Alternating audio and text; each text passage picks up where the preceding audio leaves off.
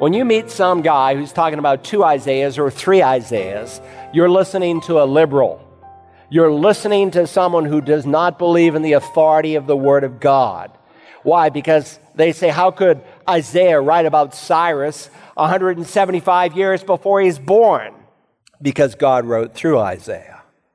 How can Daniel write about all these kingdoms ever before they happen? Because our God knows the future. Welcome to Search the Scriptures, the Bible teaching ministry of Dr. Carl Broggi, Senior Pastor of Community Bible Church of Beaufort, South Carolina.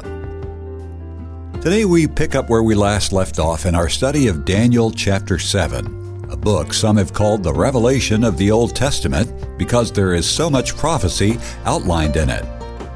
As we join Dr. Broggi, he brings us up to speed and addresses the dream Daniel had of the 4 beasts and how it compares to the dream had by King Nebuchadnezzar, whose account was in Daniel chapter 2. Would you take the Word of God, please, this morning and turn to the book of Daniel chapter 7. Daniel chapter 7. Daniel is the revelation of the Old Testament. What Revelation is to the New, Daniel is to the Old. And if you haven't already discovered it, it's very difficult to understand the revelation that was given by Jesus Christ to John without a proper, clear understanding of this book. And that's why we're studying Daniel, and we will follow it, if God allows, by the book of Revelation.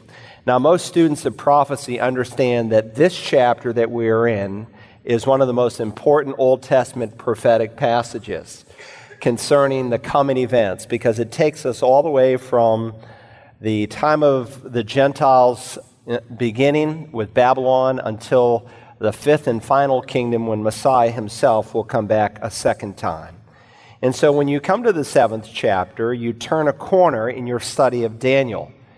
People who don't believe there's actually a literal kingdom coming, as the Bible promised in the Old Testament, because they say that there's no future for the Jewish people. How mistaken they are, but they don't know what to do with most of the chapters in Daniel. Oh, they preach about Daniel in the lion's den and the 3 men who don't burn and a few highlights, but they really can't teach Daniel because of presuppositions that they start with. Well, I hope by the time we are finished with Daniel, you will see that every word in here is going to be fulfilled just as God said. The first 6 chapters we saw are largely historical with a little bit of prophecy in the 2nd and the 4th chapters. The second half of the book is largely prophetic with a little bit of history in it.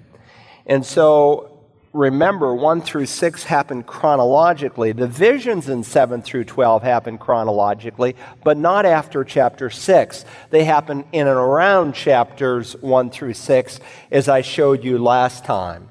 So here in the 7th chapter, Daniel is having a dream singular in visions plural. And God often spoke in dreams and visions in ages past. The first vision that we're studying here in the prophetic chapter section is here in the 7th chapter is a vision that again begins with Babylon and goes all the way until the second coming of the Lord Jesus Christ. And God is giving these visions, not just for the people in our day, but for the people in Daniel's day. Remember the setting. They were away in a time of deportation. They had been carried away by Nebuchadnezzar the king, and it would be very easy to get discouraged and to begin to think that God had forsaken Israel. But remember, the prophet Jeremiah said that God loves Israel with an everlasting love, that as long as the stars and sun are in the sky, and they won't be removed until the second coming, and not by accident, God is committed to the nation of Israel. So any teacher, any Bible student who tells you that we are the new Israel, they have misrepresented the Word of God. We're not the new Israel. We are the church, and the church is distinct from Israel. And God's not done with Israel. Just as He used them to bring about the first coming of Messiah, He will use them again to bring about the second coming of Messiah. We saw the chapter divided into 3 major portions. In the first 3 verses, we have the introduction to the vision. And we saw about the time when Daniel was given this dream and visions. And then we saw the circumstances around it. Then in verses 4 through 14, if you remember, we found the information that was in the vision. And God unfolds it in 5 different parts. First, in verses 4 through 7 here, there are 4 great empires that will be raised up, starting in Daniel's day all the way until the return of the Messiah. Then, if you remember, we studied, and by the way, let me just say parenthetically here, that this vision of these kingdoms are identical to chapter 2, but different. They are different in that chapter 2, if you remember, and you might want to go back and listen to it if you weren't here for that message, he's dealing with these successive kingdoms from an outward political point of view. But in this chapter, he's dealing with these kingdoms from an inward spiritual point of view, and that's very important to remember. So we studied the nations, then in verse 8, he turns to the Antichrist, and we saw some of his character traits. More is said about the Antichrist in the book of Daniel than any other book of the Bible. Now, the Revelation will fill in some more details, as will Paul in his letter to the church at Thessalonica. But more is said about this man in this book than any other book. And we've seen there are a number of titles, over 30, that are given in the Bible. Some of the more well-known titles are found here in Daniel's, the 7th chapter. He's called the Little One or the Little Horn, depending on your translation. In the 8th chapter, he's called the King of Fierce Countenance. He's called the Prince Who's to Come in the 9th chapter. He's called the Despicable Person, the Willful King in the 11th chapter. The prophet Zechariah calls him a foolish shepherd, a worthless shepherd. Paul calls him a man of lawlessness, the man of lawlessness and the son of perdition. He's called in this book, and especially in the Revelation, the Beast. But most of you know him by his most popular name, used only once in the Scripture, in John's first letter, where he's called Antichrist. And so God, through Daniel, tells us something about the nations. He tells us something about the coming Antichrist. But then he tells us about the judgment of Jehovah. When you come to verses 9 and 10, the discouragement that you might have after reading verse 8 is lifted, because you see that God is sovereign. And there will come a time in human history when it will appear like God has forgotten the world, especially those who lived during the time of the Great Tribulation. But at the appointed time, as Daniel articulates it, the righteous judge will come and he will deal with this beast. He will deal with him in the same way that he will deal with every lost person. Every lost person will spend an eternity, the Scripture says, in the lake that burns with fire and brimstone. And so when Paul wrote to the church in 2 Thessalonians, he said, at the coming of Christ, he will slay with his breath this Antichrist. He will bring him to death, but also to everlasting judgment. Because just as your body, if you've been saved, is not suited to walk on streets of gold, neither is the unbeliever's body suited to walk in a place the Scripture refers to as hell. Then in verses 13 and 14, again setting the context, we found the crowning of the Messiah. That the Father who decrees all judgment, just as the New Testament teaches, he allows it to unfold under the authority of the Messiah, the Son of Man. And so that's where we've been so far. We're introduced to the vision. We're given certain critical information. Now this morning we come to the interpretation of the vision. And while, again, what he saw in the 2nd chapter was disturbing to him, this vision really shakes up the prophet Daniel. There's a new dimension to it that is inward and spiritual that will leave him trembling. And if you understand it correctly, it should change your life as well. Now, as you can see there on your outline, there are 3 parts to the information this angelic being gives to Daniel. First, we begin with Daniel's puzzled request. And we see his puzzlement expressed in at least 2 ways. First, I want you to observe from verse 15 that Daniel's puzzlement is seen in his distress. Verse 15 begins the portion that we've entitled, again, the interpretation of the vision. But the information doesn't stop. While he gives an interpretation, he also gives us some new information that we didn't find in the middle section of the chapter. And I don't want you to miss this. There's this conversation that transpires between Daniel and this attendant angel, and it leaves the man distressed. Notice verse 15. As for me, Daniel, my spirit was distressed within me. The King James puts it this way: I, Daniel, was grieved in my spirit in the midst of my body. Not bad. Little more literal. The most literal reading is out in the margin. If you have a New American Standard with marginal notes, and if you don't own one, you should get one, it will sometimes give you literal renderings out in the margin that when you go from the original language, in this case Aramaic, we're in the Aramaic section, or in other portions of Daniel, Hebrew. Remember, chapter 2 through 7 is in Aramaic, while chapter 7 begins a new section in the book, and that he moves from the third-person pronoun to the first-person pronoun. He is now giving a first-hand account. Chapters 2 through 7 are in Aramaic, if you remember that, for a reason, because he's speaking about the Gentile nations as it will affect them, and that was their language in this day. But sometimes in Hebrew, Aramaic, or Greek, the three languages of the Bible, it's a little wooden to translate it exactly as it appears in the original. But if you go out in the margin, you will see it says literally, I, Daniel, was distressed in my spirit in its sheath. In its sheath. And so the body is viewed here as containing the spirit.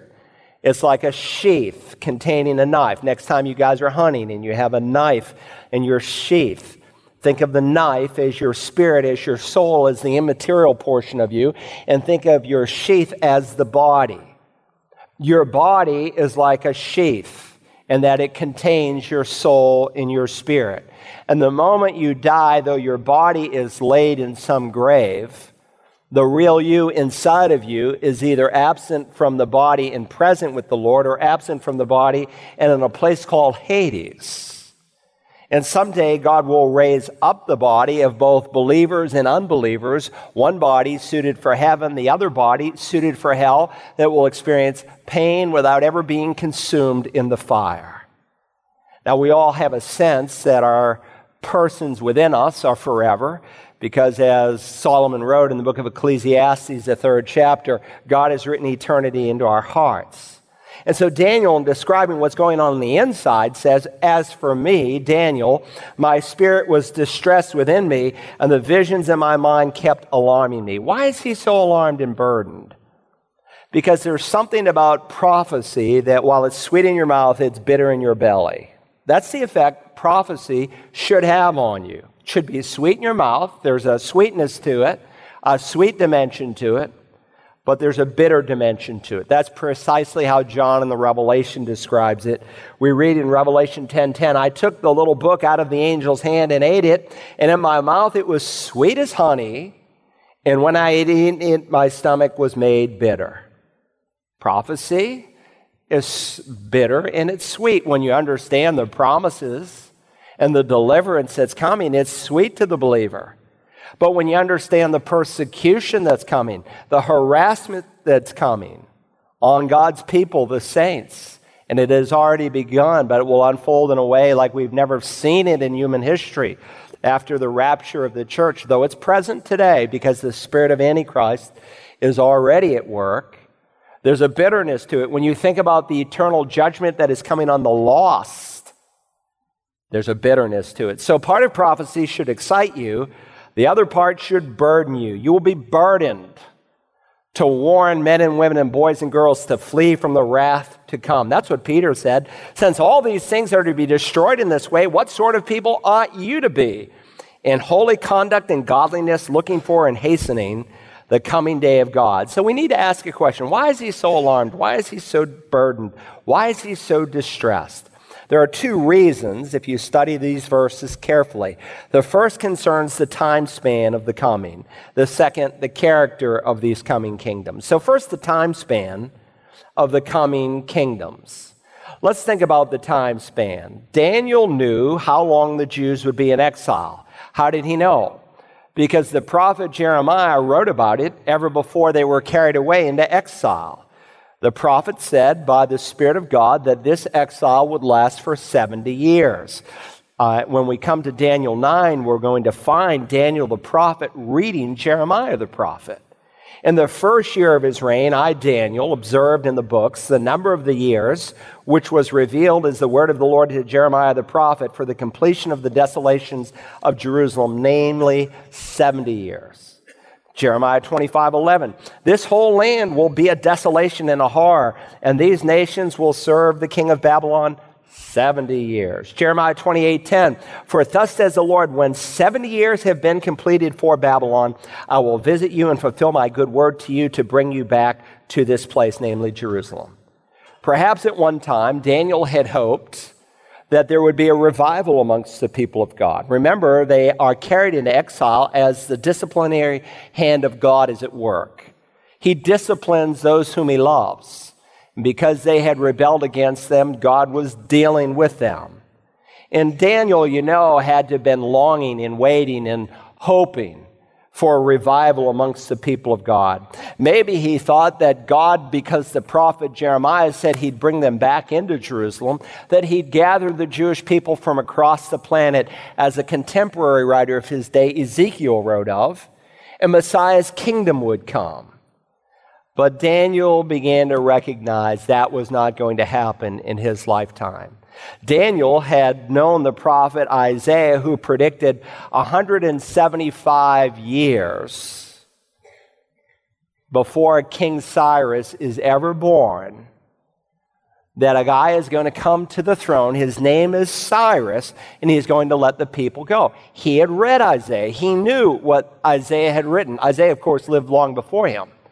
But he knew what Isaiah the prophet had written, that God is going to raise up a king by the name of Cyrus who's going to let the people go. And of course, Cyrus is already coming to the forefront in Daniel's lifetime. Let me read the Isaiah text. It is I who says of Cyrus, he is my shepherd, and he will perform all my desire. Why? Because the king's heart is in the hand of God. He turns it however he wishes. And he declares of Jerusalem, she will be built. And of the temple, your foundation will be laid. And so now Cyrus has become a well-known figure in Daniel's day. And maybe he's thinking, since the kingdom will be headquartered in Jerusalem, as the Old Testament prophets speak, that the kingdom will come.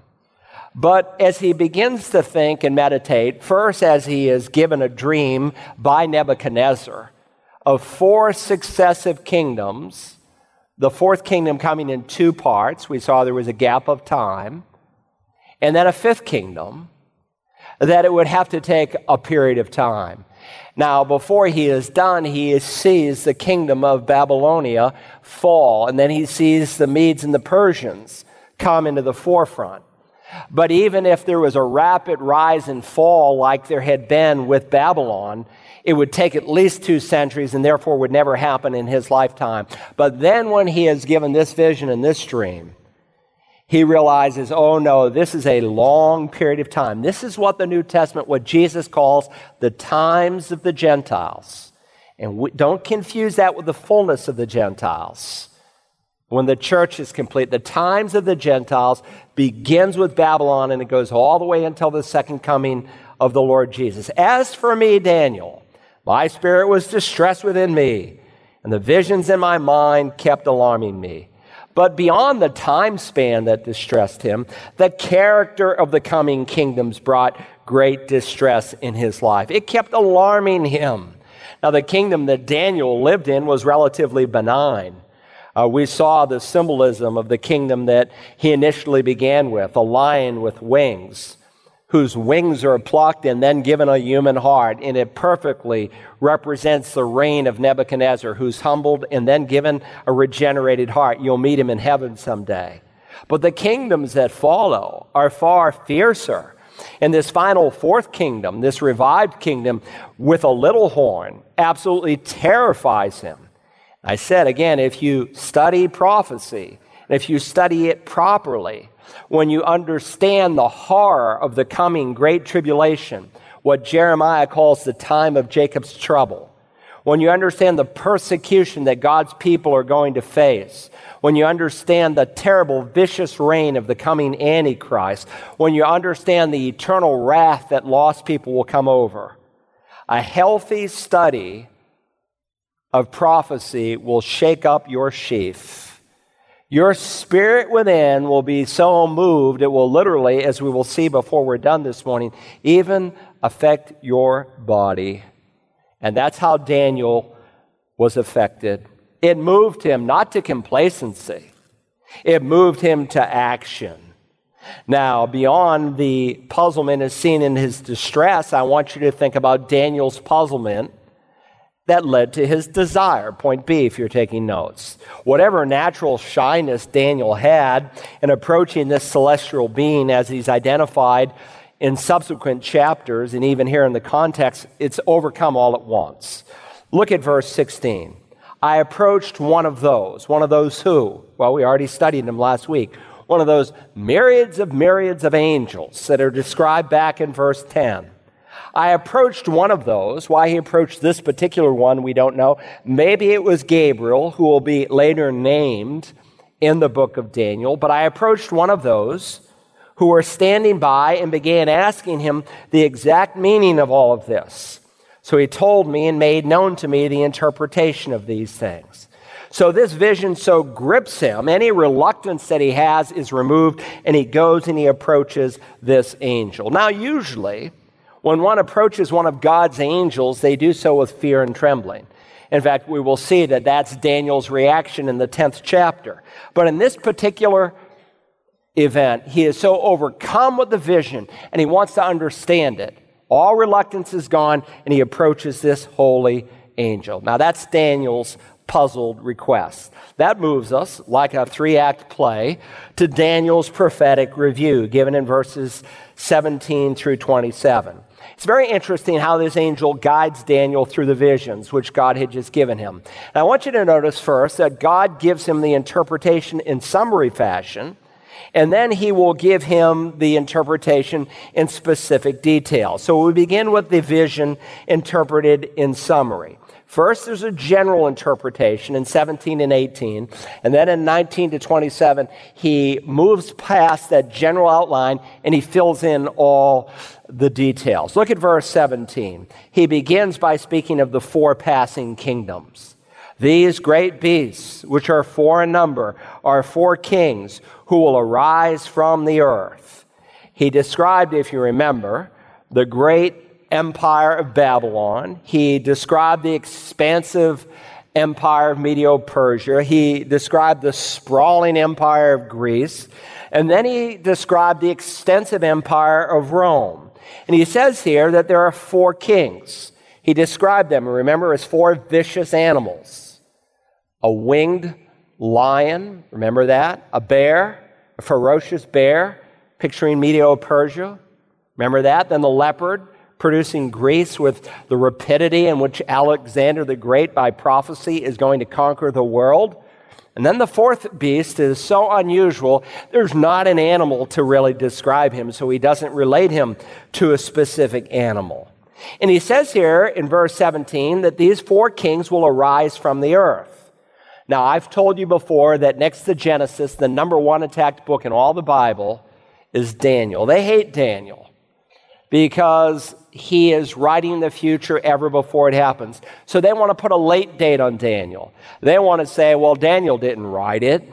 Someone centuries after Daniel wrote it, and they're just recording history. Well, that's not Jesus' view. He doesn't call him Daniel the historian. He calls him, quoting Daniel 9, Daniel the prophet. But we will see that even with the late 2nd century date that they put on the book of Daniel, because they're not too smart, they are going to miss it.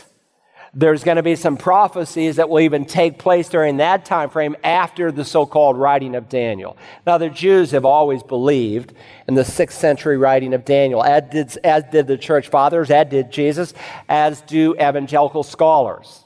But look, when you've got someone who criticizes Isaiah, there's a pastor in our town who speaks about Trito-Isaiah.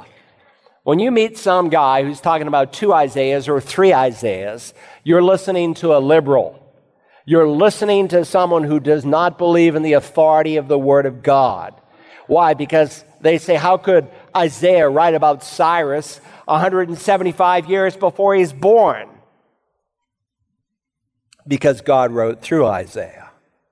How can Daniel write about all these kingdoms ever before they happen? Because our God knows the future. Now, there's a new view that has entered into evangelicalism. There are books that are coming out on InterVarsity Press, once an evangelical press, that says that God does not know the future. That is sheer, unadulterated heresy. And so they attack this verse because they say, well, in verse 3, he said they came out of the sea. But in this verse, he says they will arise from the earth. Remember, in the first section, he's using symbols. This is apocalyptic literature. And most of the apocalyptic literature in the Scripture will define itself. And so he begins by giving him symbols, but he's not in the symbolic portion. He's giving the interpretation. And so we saw from a number of texts, if you weren't here, you might want to go back and listen to the first of 3 sermons here in the 7th chapter. We saw from a number of verses that the term sea can be used figuratively. That the Great Sea here is not literally the Mediterranean Sea, but the mass of humanity, as we use it in English sometimes. We say, oh, look at that great sea of people. Well, in verse 17, he's not speaking symbolically, but literally. He's giving the interpretation. And he tells us that these 4 beasts, so to speak, are 4 kings who arise from the earth. There are no contradictions anywhere in the Bible. I will share the gospel with unbelievers, and they say it's filled with contradictions. I say, okay, show me one.